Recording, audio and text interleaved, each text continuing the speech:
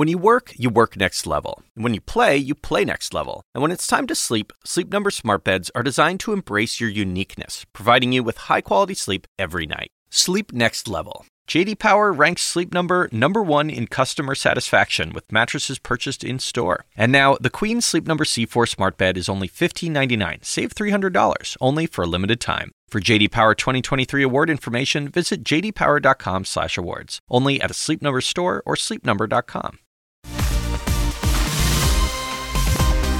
And a warm welcome to First Move. Great to have you with us for an hour of high-powered diplomatic deliberations.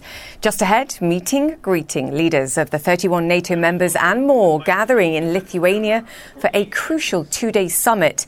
The urgent question of how to handle Ukraine's future membership remains front and centre. NATO Secretary-General promising a, quote, clear path forward. Ukrainian President Volodymyr Zelensky, though, demanding a more urgent, definitive timetable, criticising NATO on Twitter and suggesting in this case that uncertainty is weakness. Still, new defence commitments to Kyiv have been announced. The Lithuanian lowdown just ahead. Plus, Turkey's turn. Turkish President Erdogan suddenly dropping his opposition to Sweden's accession to NATO, the final roadblock to getting all Nordic nations under the NATO security umbrella. Erdogan hoping to advance Turkey's bid to join the EU in return. New US weapons sales commitments to Turkey on their way too. Sweden also promising closer economic ties to the country. Former Swedish Prime Minister Carl Bildt will join us later to discuss all the details surrounding that. And in the meantime, primed for Prime. Amazon kicking off this year's Prime Day sales event, a critical test of consumption strength globally and also, of course, a gauge of Amazon's online oomph. Amazon's Senior Vice President for Worldwide Operations will be along to discuss Prime's promise and how generative AI, yes, you can count on it, might transform the online shopping experience.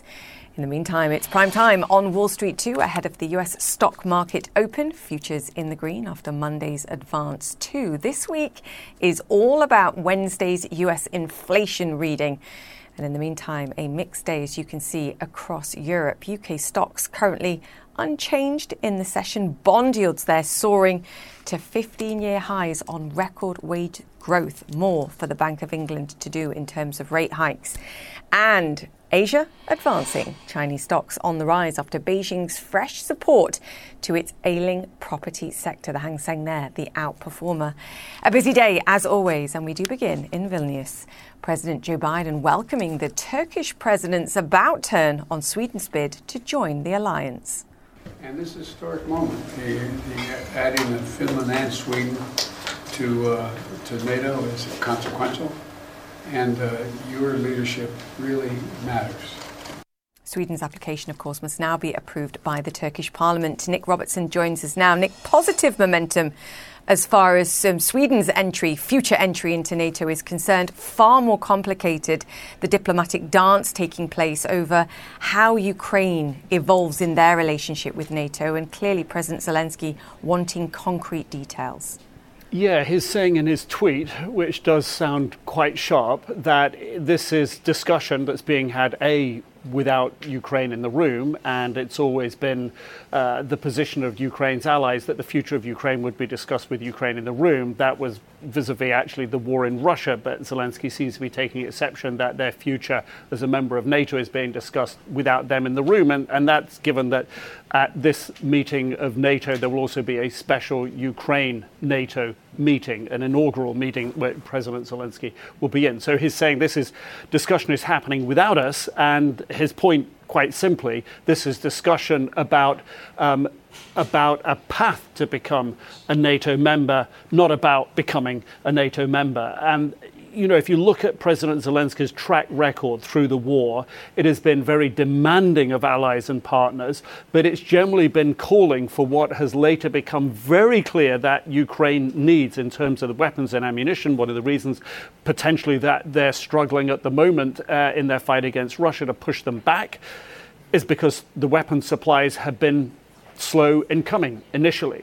So when President Zelensky says we need this now, we need to know about Ukraine's NATO membership now, this is a type of language he's used all along to try to get what he wants.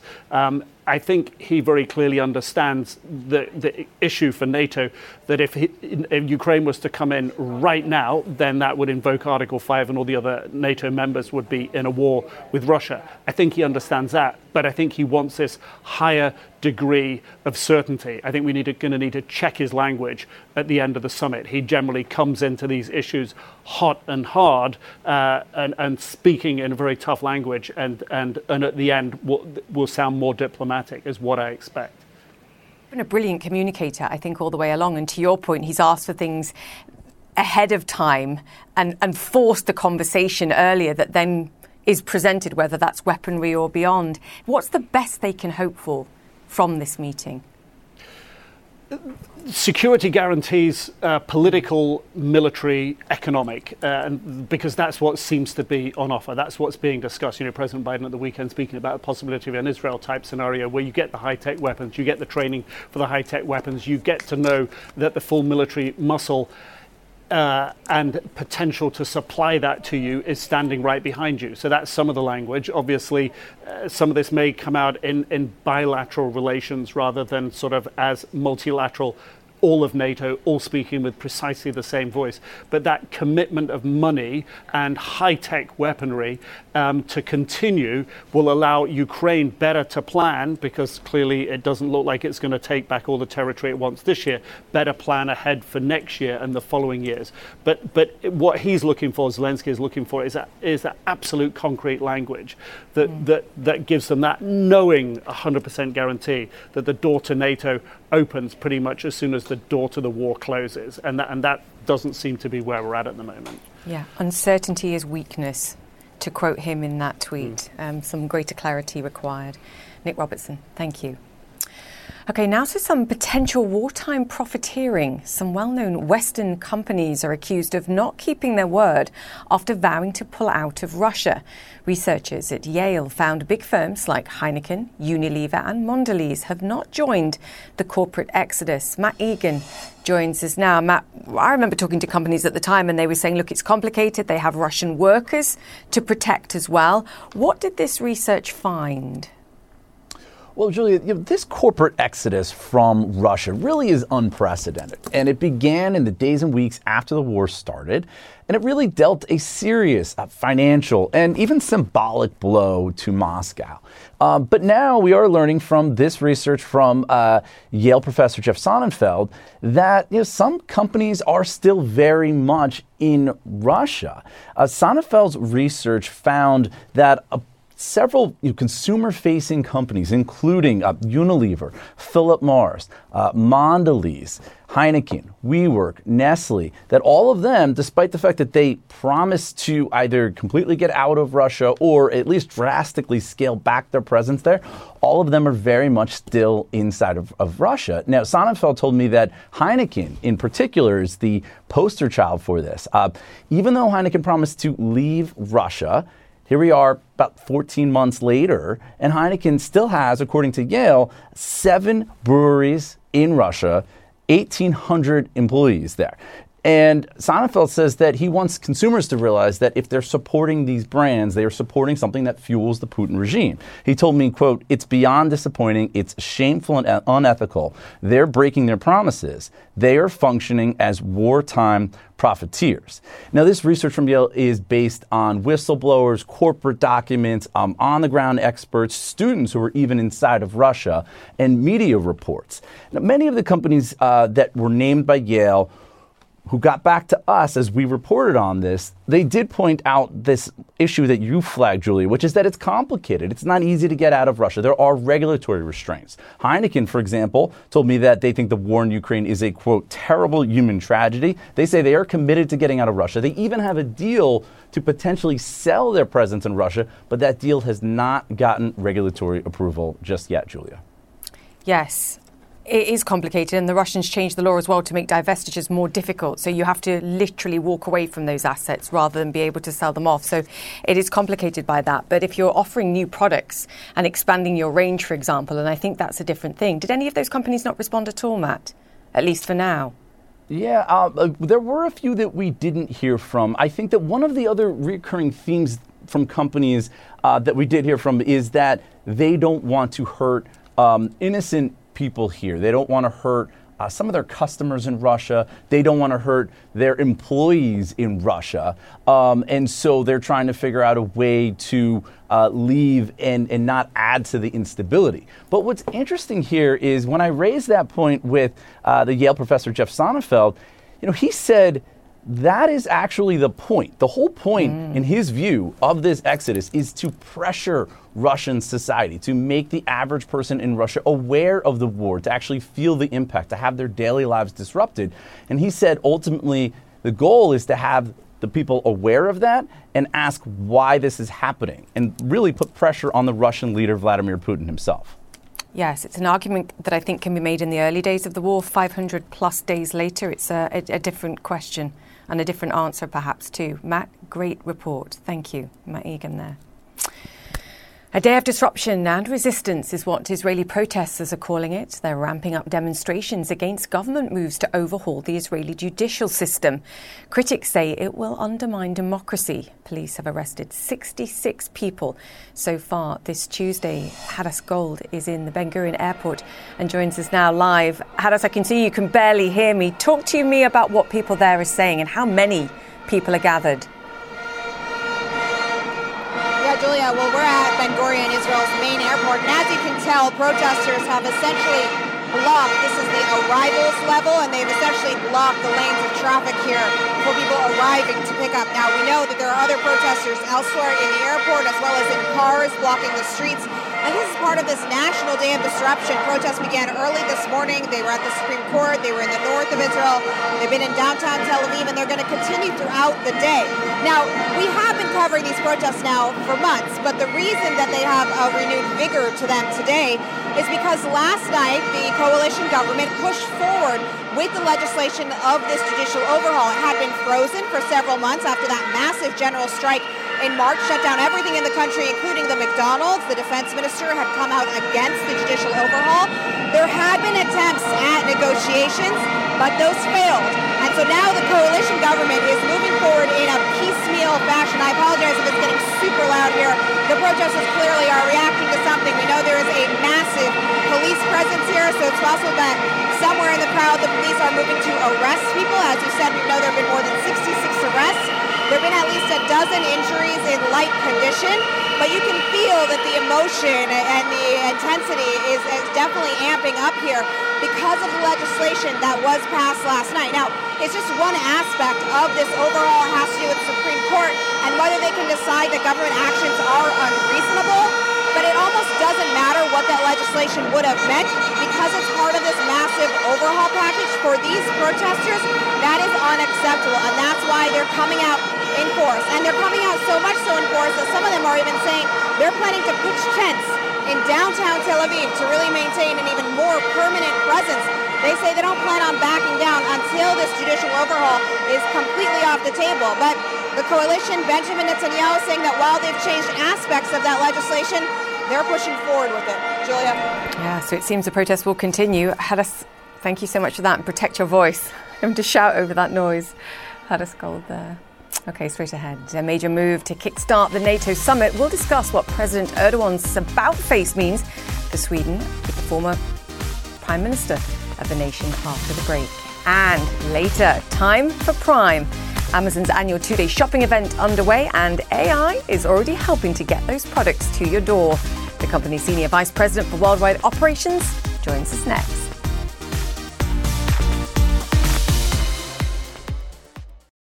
We all do things our own way. And since the way that each of us sleeps is unique, you need a bed that fits you just the right way. Sleep Number smart beds make your sleep experience as individual as you are, using cutting-edge technology to give you effortless, high-quality sleep every night. J.D. Power ranks Sleep Number #1 in customer satisfaction with mattresses purchased in-store. And now, during Sleep Number's President's Day sale, save 50% on the Sleep Number Limited Edition smart bed plus special financing for a limited time. For J.D. Power 2023 award information, visit jdpower.com/awards. Only at Sleep Number stores or sleepnumber.com. See store for details.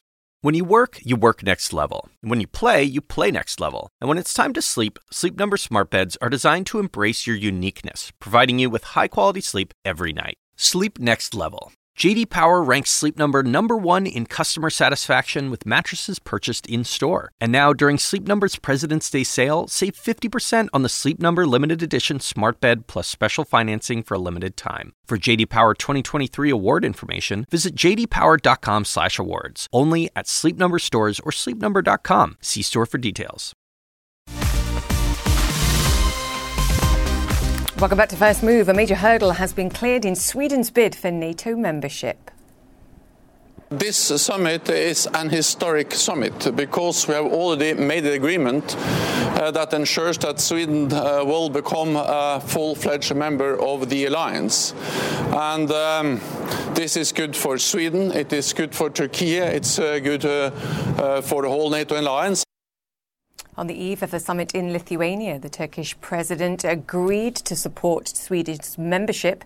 President Erdogan had blocked Sweden from joining NATO for more than a year. And earlier Tuesday, US President Joe Biden called the president's move a historic moment, saying he's confident the Turkish parliament will approve Sweden's application. Arlette Saenz joins us now. Arlette, it's not just about Sweden, of course. We continue to bring the focus back to Ukraine, and I think the difficulties in agreeing the path forward for Ukraine and even coming up, I think, with a statement on how that will proceed. And the United States, I think, at the forefront of that. Yeah, Julia, President Biden is really hoping with this summit to show this strengthened and united front for the NATO alliance. The fact that Turkey made that stunning reversal and moved ahead with approving Sweden to join the alliance is one of those signals of unity that the White House is trying to promote as the summit has kicked off today. But there is already a major flashpoint emerging around the idea of Ukraine eventually joining NATO. Now, President Biden, before even coming to the summit, said that now is not the time for Ukraine to join the alliance. He cited the fact that that war against Russia is still ongoing. And because of NATO's Article 5, if Ukraine were to join, that would dive these NATO countries directly into conflict with Russia. That is something that the president and other allies don't want to see at this moment. The president's also argued that there are still reforms that Ukraine needs to make before they can join the NATO group. And earlier today, National Security Advisor Jake Sullivan said that the NATO allies are going to try to send a positive and unified signal towards Ukraine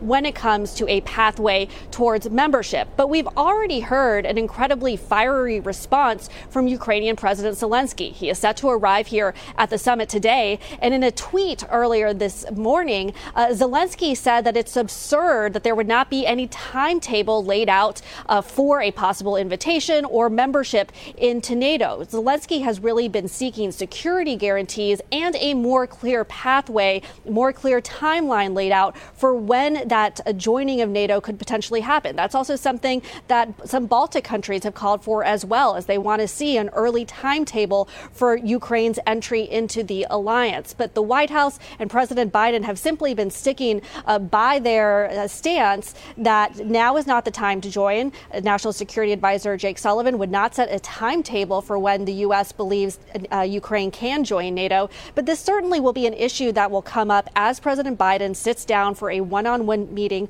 with Zelensky tomorrow. Now, in just a few hours, President Biden is also set to meet in a bilateral setting with Turkish President Erdogan after Erdogan had made that announcement saying that he will approve Sweden's accession into NATO. That, of course, will still have to go through the Turkish parliament, still has to have a series of votes. But it's worth noting what a remarkable move that is. If you just think a little over a year ago, both Finland and Sweden, both countries that are typically non-aligned, sought their membership into NATO.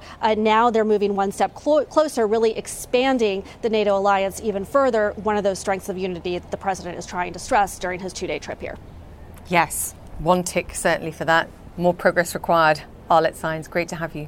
Let's talk more about that. Joining us now is Carl Bildt. He's the former Prime Minister of Sweden and he's the co-chair of the European Council on Foreign Relations. Sir, fantastic to have you on the show. Let's talk about the Turkish about turn, having suggested that they wanted to extract perhaps some closer alignment with the EU, suddenly turning around hours later and saying, fine, we step back. What do you make of it?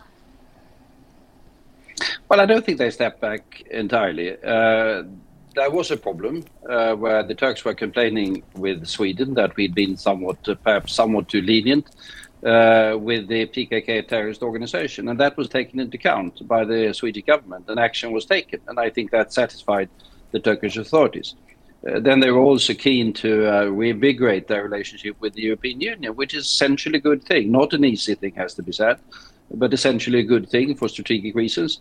And the Swedish government was able to make some political move in that direction as well. So I think that was a meeting of minds at the end of the day, after a rather bumpy period, to put it very mildly.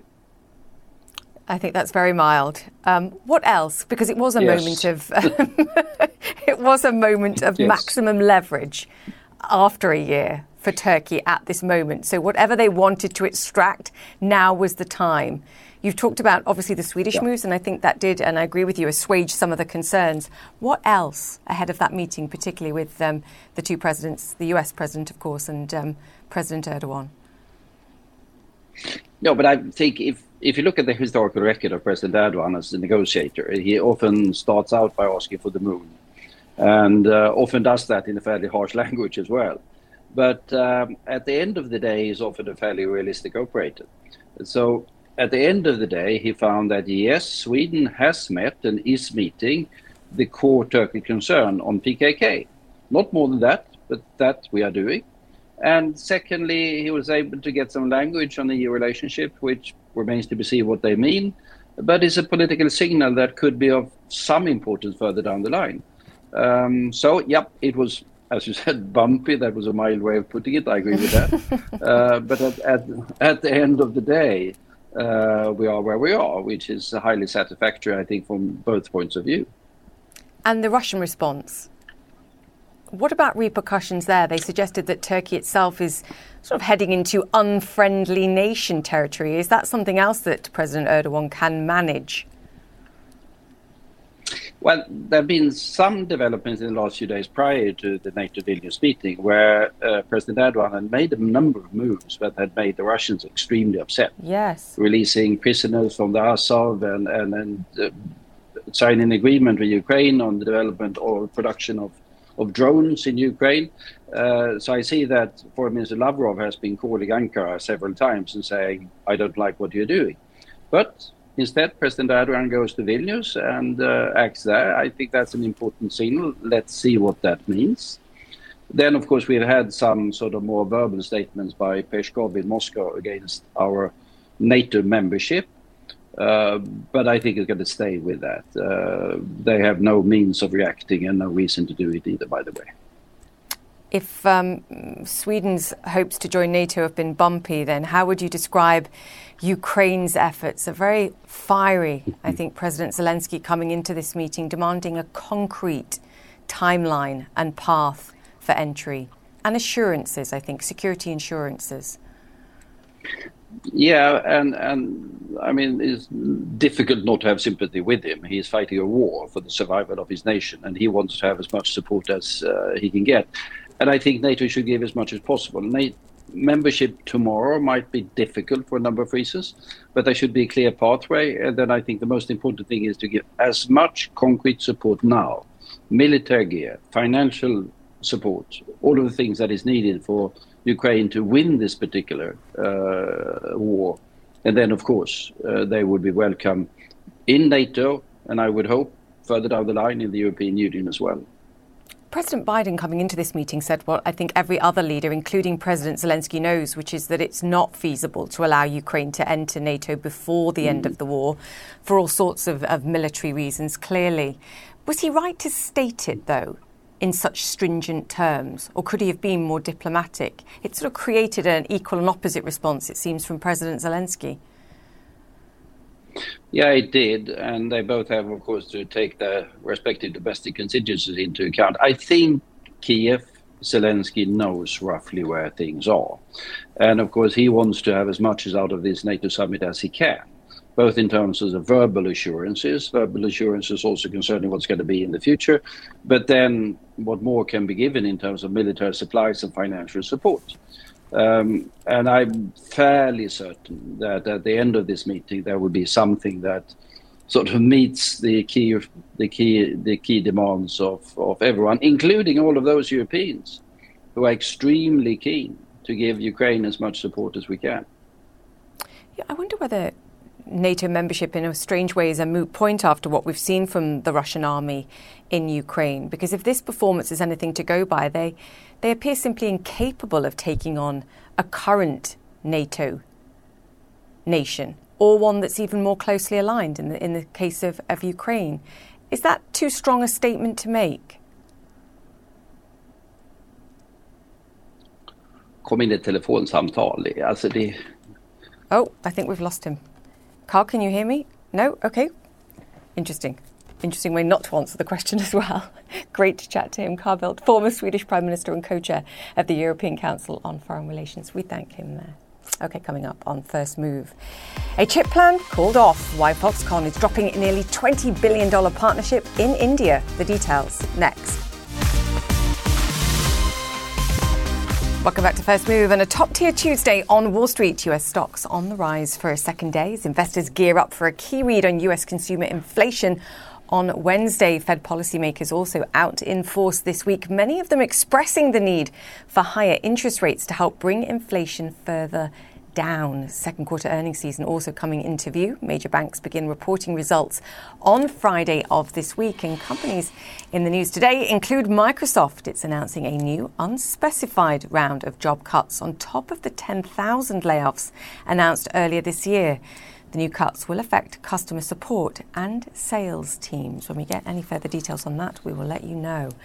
In the meantime, Foxconn pulling the plug on a major project in India. The Taiwanese company, best known as a phone manufacturer for Apple, is backing out of a $19 billion partnership to build a chip factory in Asia's third largest economy.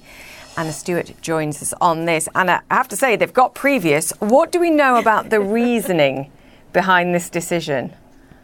Well, this deal was huge, $19 billion. You can imagine the disappointment probably from the Indian government, although I have to say they are saying this doesn't make any difference to their ambitions to be, a tech manufacturing hub in the world. What went wrong here? Because Foxconn has a presence in India. It knows how to do business in India. It's got multiple facilities in 2 states.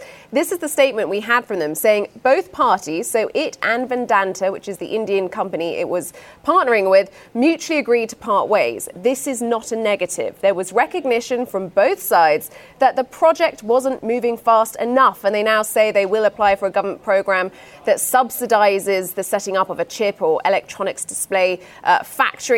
As you say, the slight disappointment here is Foxconn does leave in its wake a sort of trail of failed relationships. Sounds like a terrible boyfriend, doesn't it? Really, if you look back at Wisconsin, the factory that Foxconn had promised back in 2017, that was going to be a $10 billion investment. 4 years later, a few empty buildings and nothing else, and it all really collapsed. They signed a new deal with Wisconsin, but it was a fraction of that initial investment. And just a couple of weeks ago, there was that story about Lordstown Motors filing for bankruptcy and actually accusing their former partner and major shareholder, Foxconn, of helping their financial ruin. Foxconn denies this, but there is no doubt that they do have this slightly awkward history now of some failed relationships. And I think if they sign a future deal with any government, I wouldn't be surprised if someone said, show me the money, before they get too excited. Julia? Yes, it doesn't sound like a bad boyfriend. It sounds like an ex, Anna, quite frankly. Yeah, we want some break clause conditions in there as well. Thank you for that. OK, coming up after the break, hundreds of thousands, millions of boxes. It doesn't come any bigger than Amazon. And on one of the busiest days of the year for sales, we're live inside a fulfillment centre, finding out how it all works. That's next.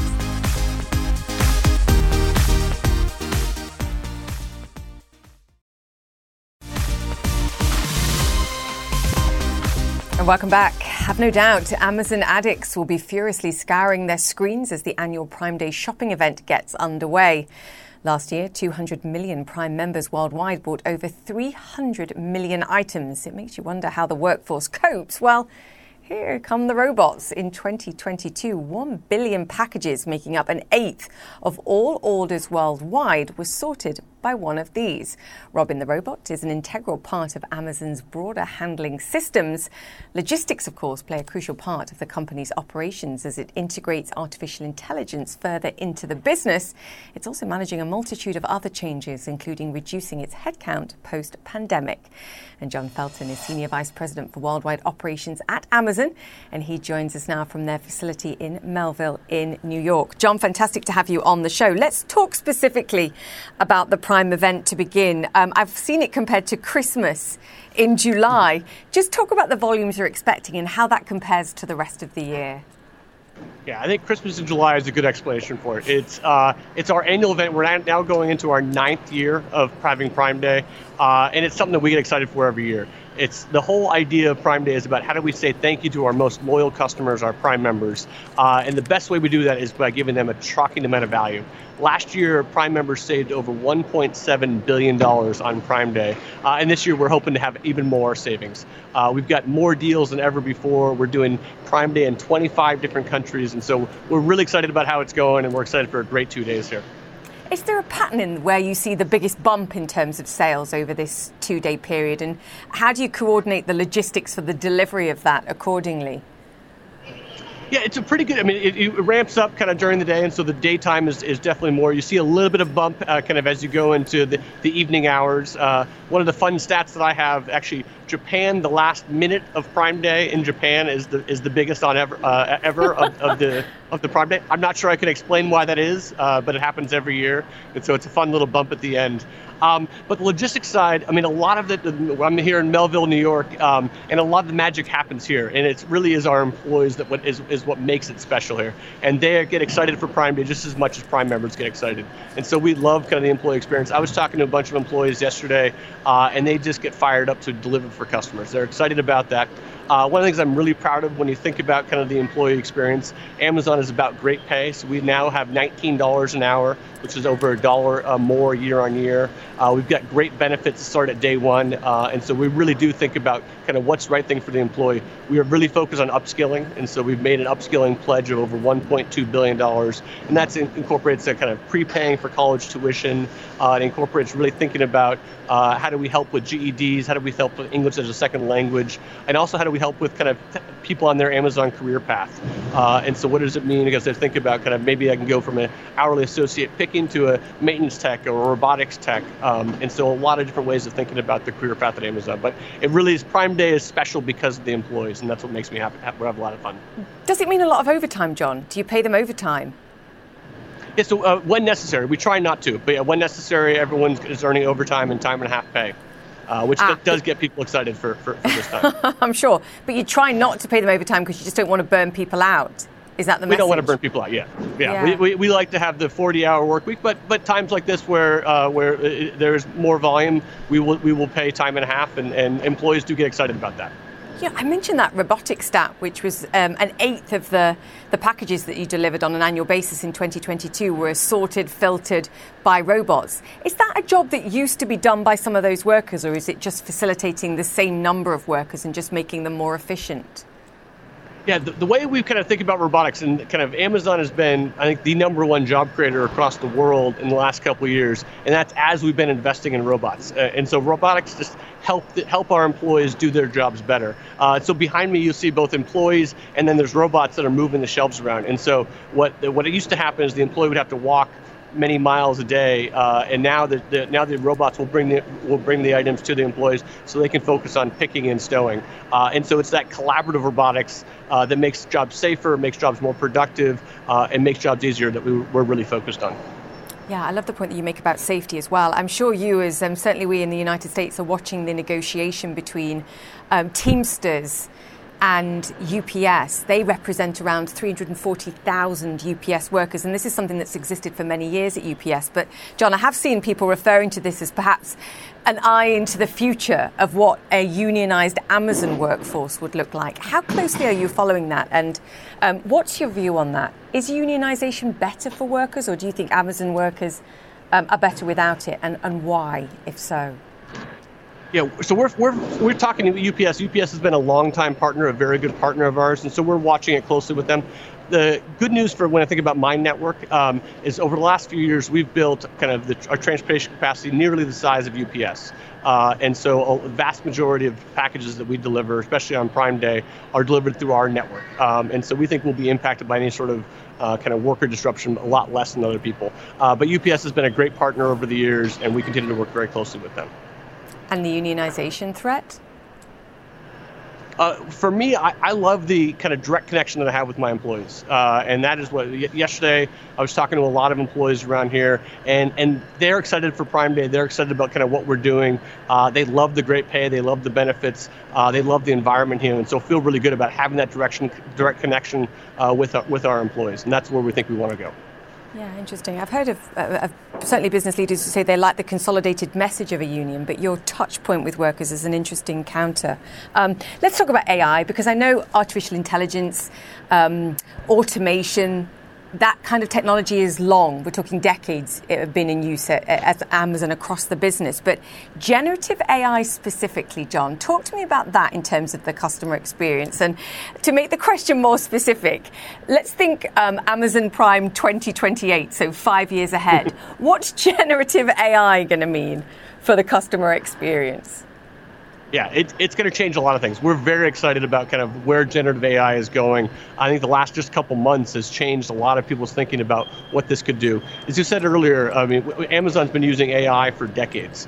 And when I think about kind of my business, I've got a supply chain optimization technology team that has to manage we've got a catalog of over 400 million items. And so we're thinking about what is the forecasting, what is the buying that we need to do on 400 million items, and we have to do that every day. And so the AI that is used there is, very deep, a very impressive technology. We also think, especially on Prime Day, personalization, that uses a lot of the AI technology that we have. And your website experience is going to be personalized to you even better than it was before because of AI technology. The robotics that we talked about, we've got 750,000 mobility robots running around the world, and that all uses AI technology for kind of how do we kind of synchronize them and get them moving the right way. And then my last one that I get excited about is what we call Fleet Edge, which is on our vans in our last mile fleet, and that helps our mapping and our routing. And so it is understanding kind of where we're doing, and then routing improvements just improves the fuel efficiency, improves the carbon impact that we have of our routing. So where kind of AI has been amazing and incredibly helpful for us. And I agree with you, kind of where we're going in the future, I think it's going to change the game for how you think about shopping, how you think about productivity with software development. There's just a lot of goodness that's going to be coming from that. Yeah, and search, because I know a lot of people search on Amazon before they get to other browsers, and sometimes that can be a little suspect. So any help on the search function and functionality for AI, and perhaps some of the feedback from customers would be useful too. John, can we expect that? Hallucination-free?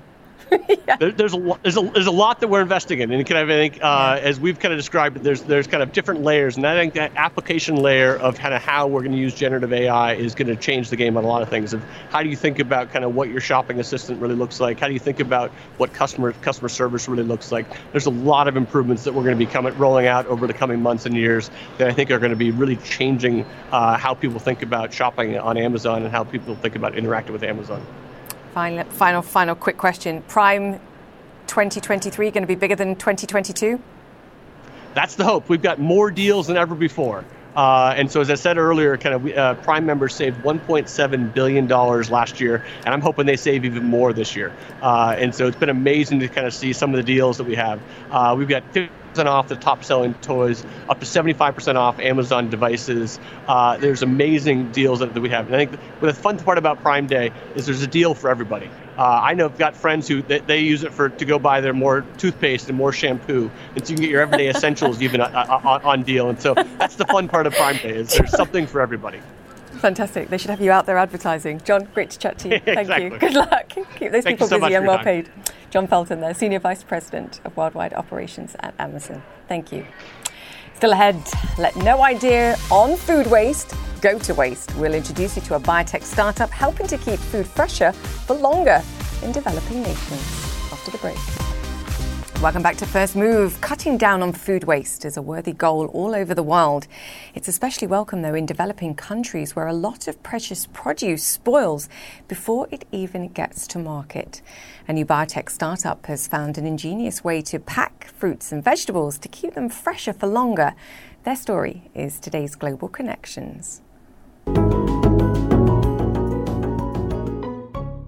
Deepak doesn't just have one new idea each day, he has 5. By writing like 5 or 10 new ideas every day, you get a curiosity and you think about new ideas constantly. That becomes a muscle memory for you.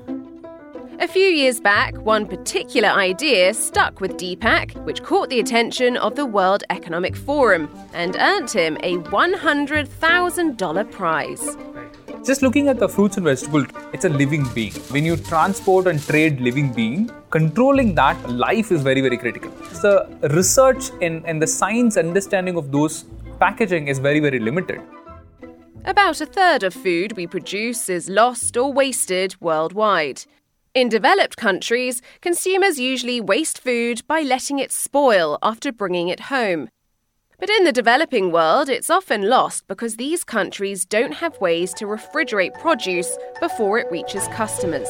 To address this, Deepak launched Green Pod Labs, a biotech startup that prevents produce from rotting by rethinking the way it's packed.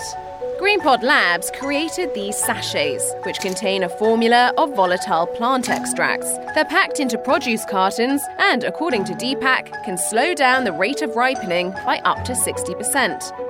The one on the left are mangoes where our product was integrated. One on the right are mangoes without the product. So you can significantly see how the firmness, everything is maintained. Just like us, every plant has its own immune system. And by studying them individually, Deepak's team devised a way to activate it naturally. Farmers, traders, exporters, retailers. I spoke with all those customers to understand their perspective on food waste and food loss. It was very clear that customers did not want a cold storage replacement because the operational expenses were so high. Customers like Arjun cared more about their immediate challenges. As a trader, he buys fruit from farmers and sells it in nearby cities, meaning the road conditions have a huge impact on business. We've been working mostly in the Northeast. It is considered one of the most difficult routes because the produce isn't fresh by the time it reaches these places. It doesn't get the price it should be getting. Arjun has only been using the Green Pod sachets since January, but he says they've reduced the spoilage rate by about 75%. Arjun only trades regionally, but a handful of Green Pod Lab clients export internationally. It starts with a small idea, but if you pursue that relentlessly and with a passion, I think you can solve majority of problems. Now, the Bud Light boycott building. Sales have dropped by more than 28% over the last 4 weeks after a backlash against the brand's partnership with a transgender influencer. For more details, Ryan Young has this report. A culture war is brewing over Bud Light, dividing beer drinkers as much as the country is itself. Unlike anything I'd ever seen. I don't give a if you drink Bud Light, Miller Lite, Coors Light, it doesn't matter. If you don't like what somebody's selling, just don't go there. Stop being butthurt about everything that goes on in the world. I celebrated my day 365 of womanhood. The brouhaha stems from Bud Light's short-lived partnership with transgender influencer Dylan Mulvaney. Love ya! The fury from the right, enough to dethrone Bud Light as the best-selling beer in America for the first time in 2 decades. The controversy has taken center stage in Nashville, where 2 of country music's biggest stars, Garth Brooks and Kid Rock, have bars just steps away from each other on Broadway. What's fascinating to me is that right here on Broadway in Nashville, Tennessee, the culture wars have come down to 2 big personalities in this town. It illustrates the way the whole country is responding to the transgender acceptance.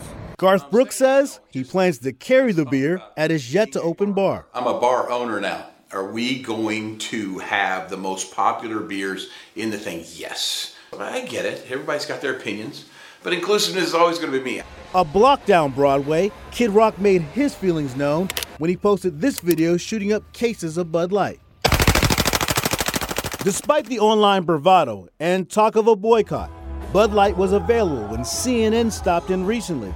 It is not clear if the ban had been lifted or if there ever had been one to begin with. Nashville marketing executive Bill Fletcher says the whole country seems to be engaging in the same heated conversation. With Kid Rock, you have this dark, angry, finger-pointing, shooting a gun at a Bud Light can.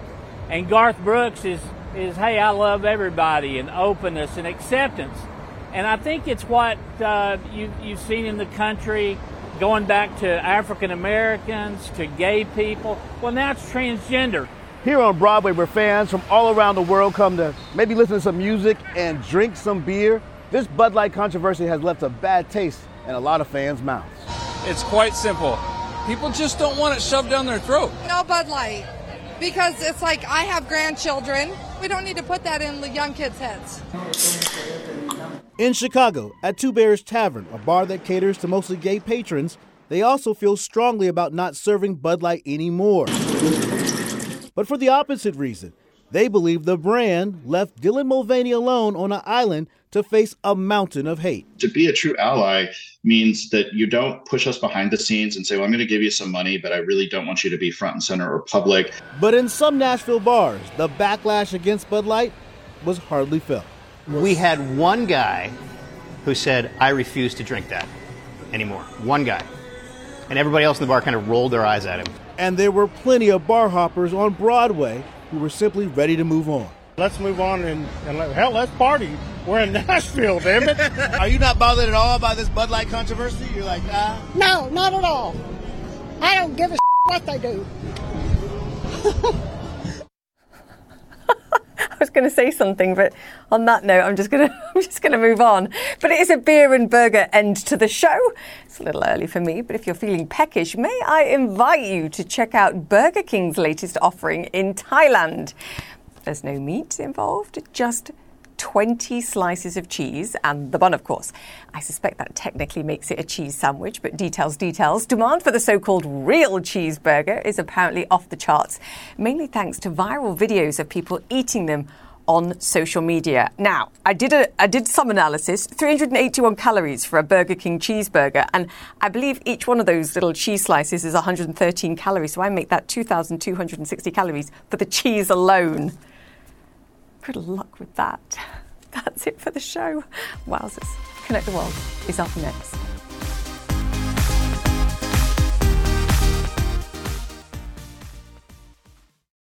We all do things our own way. And since the way that each of us sleeps is unique, you need a bed that fits you just the right way. Sleep Number smart beds make your sleep experience as individual as you are, using cutting-edge technology to give you effortless, high-quality sleep every night. J.D. Power ranks Sleep Number #1 in customer satisfaction with mattresses purchased in-store. And now, the Queen Sleep Number C4 smart bed is only $1,599. Save $300, only for a limited time. For J.D. Power 2023 award information, visit jdpower.com/awards. Only at a Sleep Number store or sleepnumber.com.